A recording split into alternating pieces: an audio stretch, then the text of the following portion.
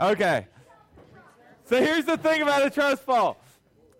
Y'all feel like that looked cheesy and easy. No, it was not. You felt like that should have been scary. She only fell like this far, so why is she so nervous, right? How many of you have ever done one before? That high up? How does that feel? How does that feel knowing that you have no control? Look at me. You have absolutely zero control of what happens once you get to a certain point. Like, you're not catching yourself, right? You have no control. How many of you like that? How many of you like having absolutely no control in your lives? Okay? Put your hand down. I'm being serious. How many of you like the idea of having no control in maybe your relationships when it comes to boyfriends and girlfriends? Like, nobody. You know what I'm saying? Like, nobody signs up for that. Like, I'm just going to... How many of you would trust your dad to pick your boyfriend?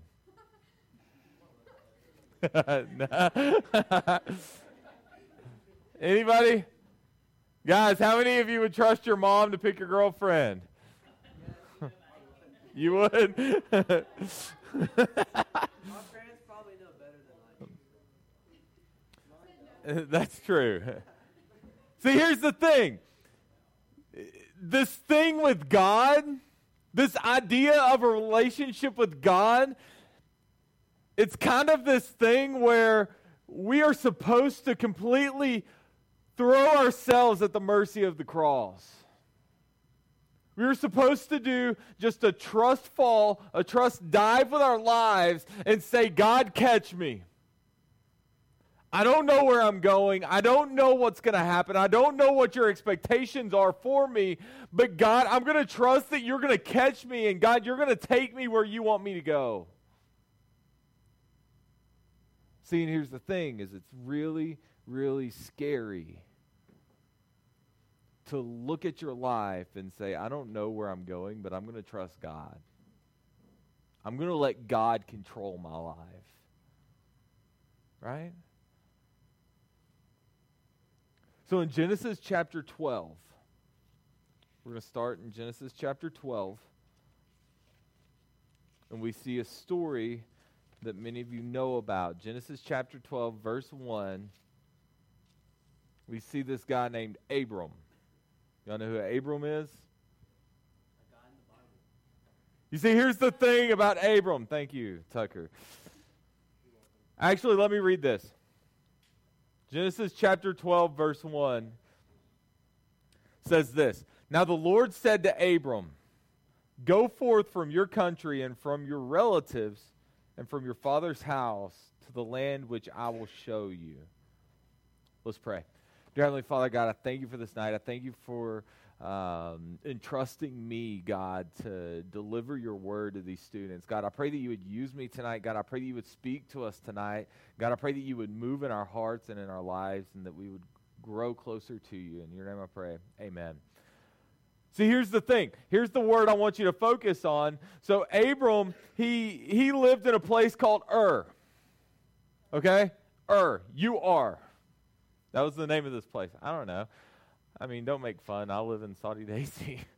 So Ur, it was this economic and cultural place. Like, it was the place to be.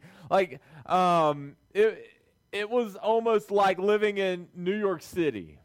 I mean, that it was where everybody was. It's where everybody wanted to go. It was the big place. And here you have God and Abraham, and he had faith in this so-called God and left everything he knew to go to a new place. You see, but here's what's different about God is Abram didn't have like scripture to memorize. He didn't have Jesus dying on the cross for his sins. He didn't have all these things. He just had this God speaking to him. He didn't understand like, oh, okay. See, but here's what I want you to focus in on that verse. It says, now the Lord said to Abram, go forth from your country, from your relatives. I want you to leave your home. I want you to leave your family. I want you to leave your friends and from your father's house to a land which I will show you. Did anybody catch that? See, that's the key word in this verse. When you read Scripture, look for key words. The key word in Genesis chapter 12, verse 1 for us to lean on is the word will, to the land which I will show you. And here you have Abram,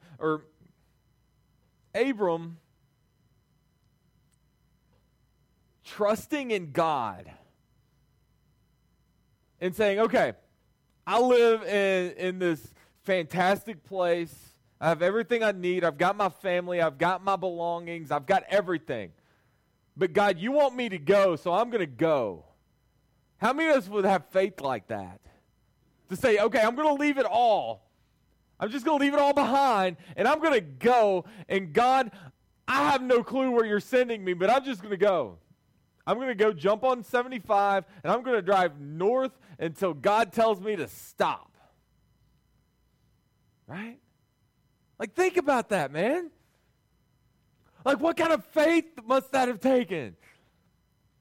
You see, a lot of times we miss God's calling on our lives because we aren't sure what or where God is moving us or calling us to. Man, and think about this. Abram's moving locations. He's moving his home. He's moving his life for God. In most instances, God is asking you to be a little bit uncomfortable at school. He's saying, hey, listen, I want you to do this thing, and no, it's not going to be popular. No, you're not going to, be the homecoming queen if you do this all the time. But I want you to do this thing, and it's going to make you a little bit uncomfortable. And we're like, nope, God, sorry. I don't know what that looks like. No one else does it, so pick someone else. See, and how many of us is that person? And we look at our lives and we see God drawing us to a place, and we don't know what that place looks like. We don't know what that place smells like. We don't know what that place is. And we say, no, God, I can't do that. I can't risk my popularity. My friends might think something. My friends might think I'm not cool. Right?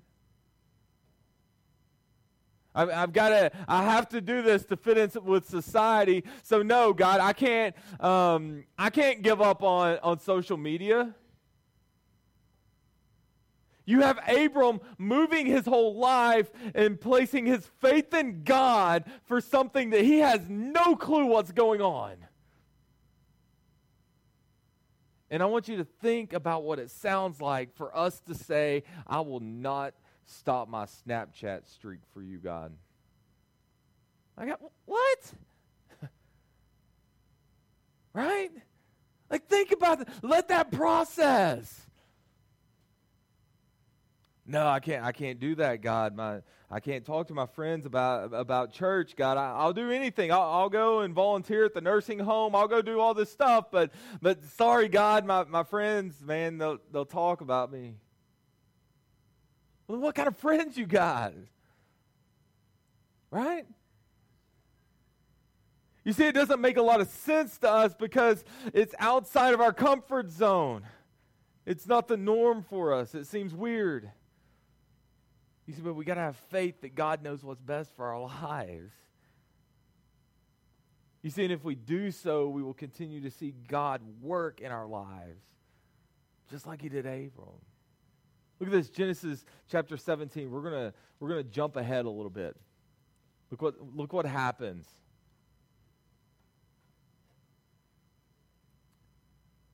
It says, now when Abram was 99 years old, 99.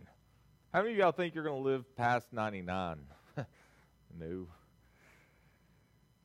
He's 99 years old. The Lord appeared to Abram and said to him, I am God Almighty. Walk before me and be blameless. In other words, be obedient to me. Right? Last week we talked about sin and what sin did to our lives. And ultimately God is saying, be obedient. And right here he says, Abram, I am God Almighty. Walk before me and be blameless. Be obedient, Abram. Be obedient, and here's what I'll do. Verse 2.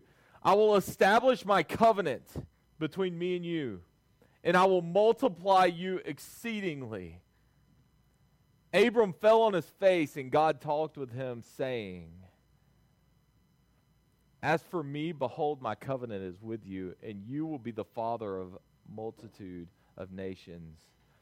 No longer shall your name be called Abram, but your name shall be called Abraham, for I have made you the father of a multitude of nations. Get this, later in the story of Abraham, we see that God promises him that he will have a son. So all these years, man, him and his wife, they can't have a baby. They're so discouraged. And when he's 99 years old, he's like, hey, Abram, here's the thing. I'm going to give you a kid. And Abram's like, what? That doesn't make sense. I'm old. And God says, trust me. Trust me. Have faith. You remember that time that I told you to leave and I told you to go to a place, and I'm not telling you where to go, but I told you to go and you followed me, you listened to me, you obeyed me, you were obedient. I want you to be obedient further. You see, your obedience leads to further obedience. And both Abraham and his wife Sarah, they were old and they can't physically have children. However, God promises goes much further than just having a kid. God promises that Abraham will be the father of many nations. You see, he made a covenant with God. God made a covenant with Abraham. How many of y'all know what a covenant is? Okay, so think about it like this. And we always go into this whenever I do premarital counseling. One day you guys are going to get older, and I hope that you ask me to do your wedding, and it's going to be awesome, and we're going to have premarital counseling, and then in week 3 it's going to be super uncomfortable because then I'm talking about the whole sex talk in front of you and your soon-to-be spouse, and it's really weird, right? Like, I love it. It's like 22-year-olds, and they start acting like 12-year-olds again. But in that talk, we talk about a covenant that is made between a husband and a wife. See, and here's the cool thing about a covenant. It's kind of like a contract. See, but here's the tricky part of a covenant with God, is a covenant of God doesn't mean that you and God get together and create the circumstances with each other. A covenant with God means God creates the circumstances and you agree to it. It doesn't change. Like, God's expectations for us, they don't change.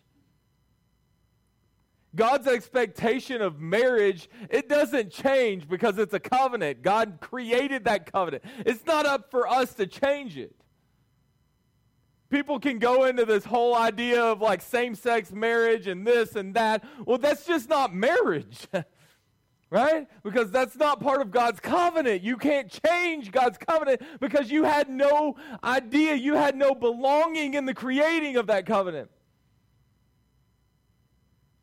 You see, and here's the cool thing about God is God will always honor his word. God will always be faithful. You can trust that God will always have your back. Right? And he says, listen, if you will be obedient to me, I will bless you.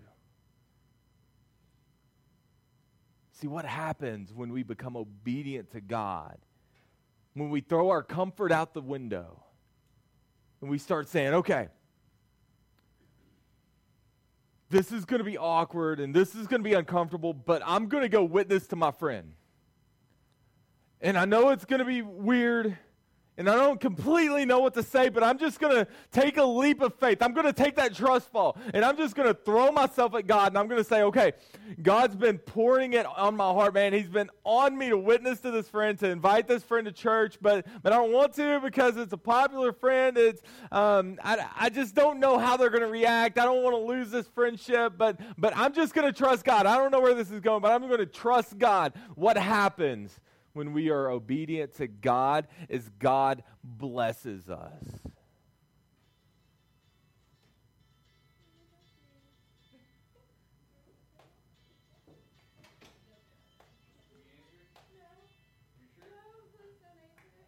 on speakerphone. No. No.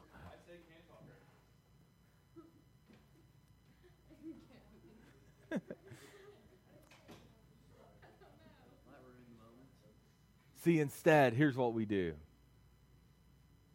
Instead of agreeing to God's covenant, we like to make our own rules. We like to make our own contract with God. Right? That's what we do. We twist it the other way. In most instances, we like to make the stipulations, and then we wonder why God doesn't bless us in whatever we are agreeing to. For example, God, I promise that if you will make this relationship work out, he's the one. I know he's the one. I'm going to marry him. I'm going to be Mrs. whatever. And God, it will be fantastic. It will make my whole life happy if you'll just make this one relationship work out. God, I promise I'll go to church every week.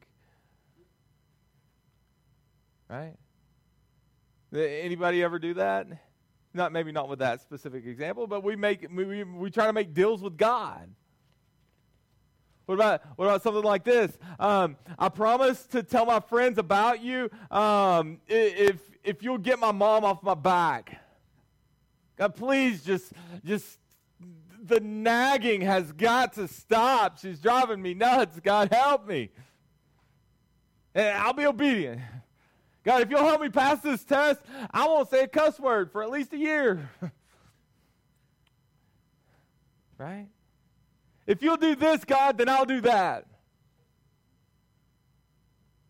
You see, we make promises that we can't keep, and then whenever that boyfriend breaks our heart, or that girlfriend breaks our heart, or we fail the class, or we don't make the team, we wonder and we cry out to God, why didn't you make it work, God? You see, here's the thing. It wasn't part of God's covenant. It wasn't God's plan for you. You don't set the rules. And God says, if you will be obedient to me, then I will bless you. You see, we have nothing to offer God. Instead of continual obedience, we offer deal after deal. Being obedient doesn't mean that life gets easier, right? But it does lead to much more meaningful life. Being obedient doesn't mean that being a Christian's easy. It doesn't mean a get out of jail free card. It doesn't mean that you're never going to have hard circumstances in your life, man. Being obedient to God this week doesn't mean your parents are just going to magically start getting along next week. Being obedient to God doesn't mean that if your parents recently split up, it doesn't mean they're going to get back together. Being obedient to God doesn't mean that if your parents are sick or your grandmother's sick, it doesn't mean that God's going to heal her or him the way that you want them to be healed. It doesn't work that way, but it will lead to happiness. It will lead to joy. Even in those disgusting, the sick circumstances of life, the miserable circumstances of life, if you are obedient to God, God will bless you and you will find some sort of joy. You'll find hope. You'll find meaning in your life.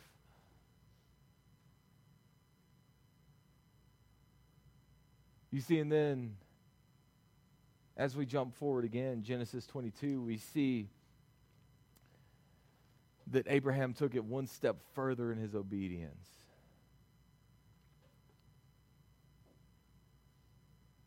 You see, if you read in Genesis chapter 22, verses 15 through 18, you see this. Then the angel of the Lord called to Abraham a second time from heaven and said, "By myself I have sworn, declares the Lord, because you have done this thing and have not withheld your son, your only son. Indeed, I will greatly bless you, and I will greatly multiply your seed as the stars of the heavens and as the sand which is on the seashore.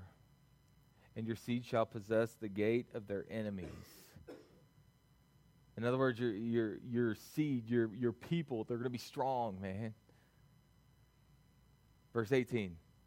In your seed all the nations of the earth shall be blessed because you have obeyed my voice.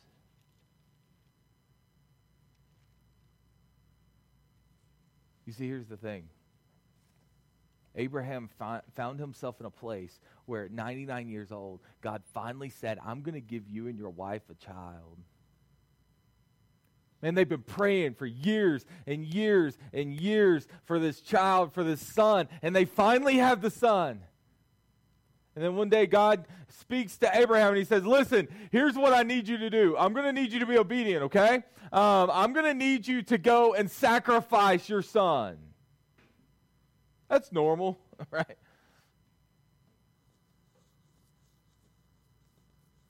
But did Abraham hold back? No. It's just one more example of Abraham saying, God, this doesn't make any sense. This seems crazy. She's going to kill me, right? Like, this is insane, God. How many of you wonder in your lives and you feel like God is calling you to do something and you just want to say, God, this is crazy. This doesn't make any sense, God. Right?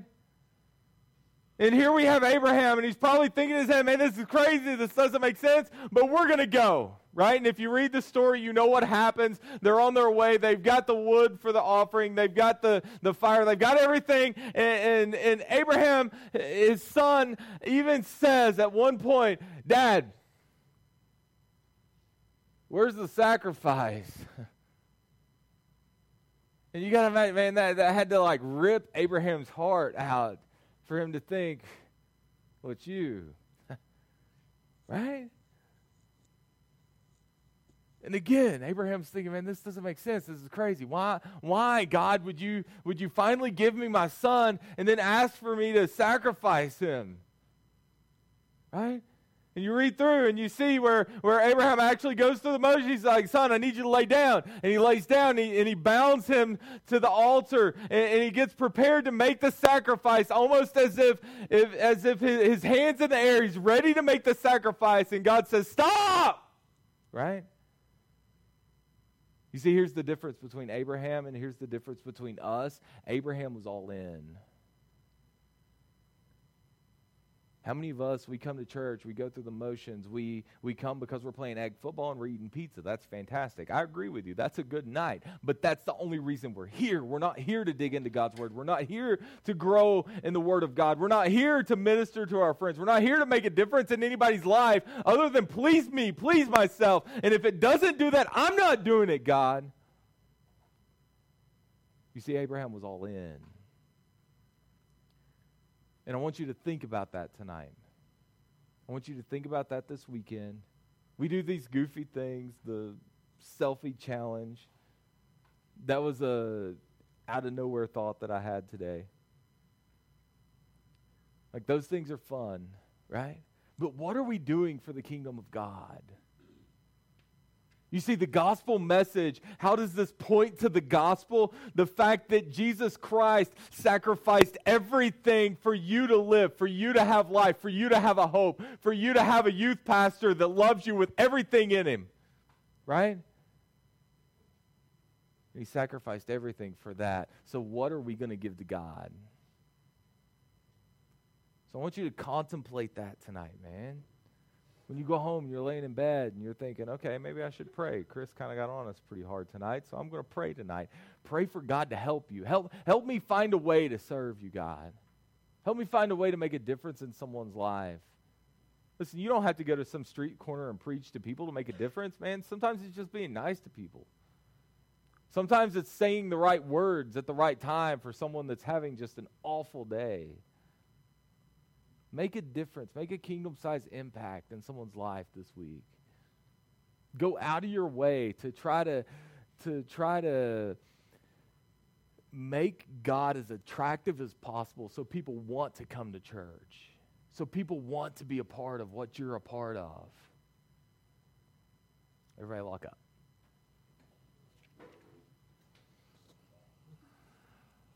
Dear Heavenly Father, God, I thank you for this night. God, I thank you for your word. God, I thank you for Abraham. God, Abraham, he was in circumstances that, God, I'm afraid that if it were me, God, I don't know. I don't know that I have that kind of faith, God. But Lord, I pray that you would just help me to be there, to get there. God, I pray that you would continue to grow me to a place where Abraham is with his faith and his trust in you. God, that I would just completely lay out, trusting that you'll catch me.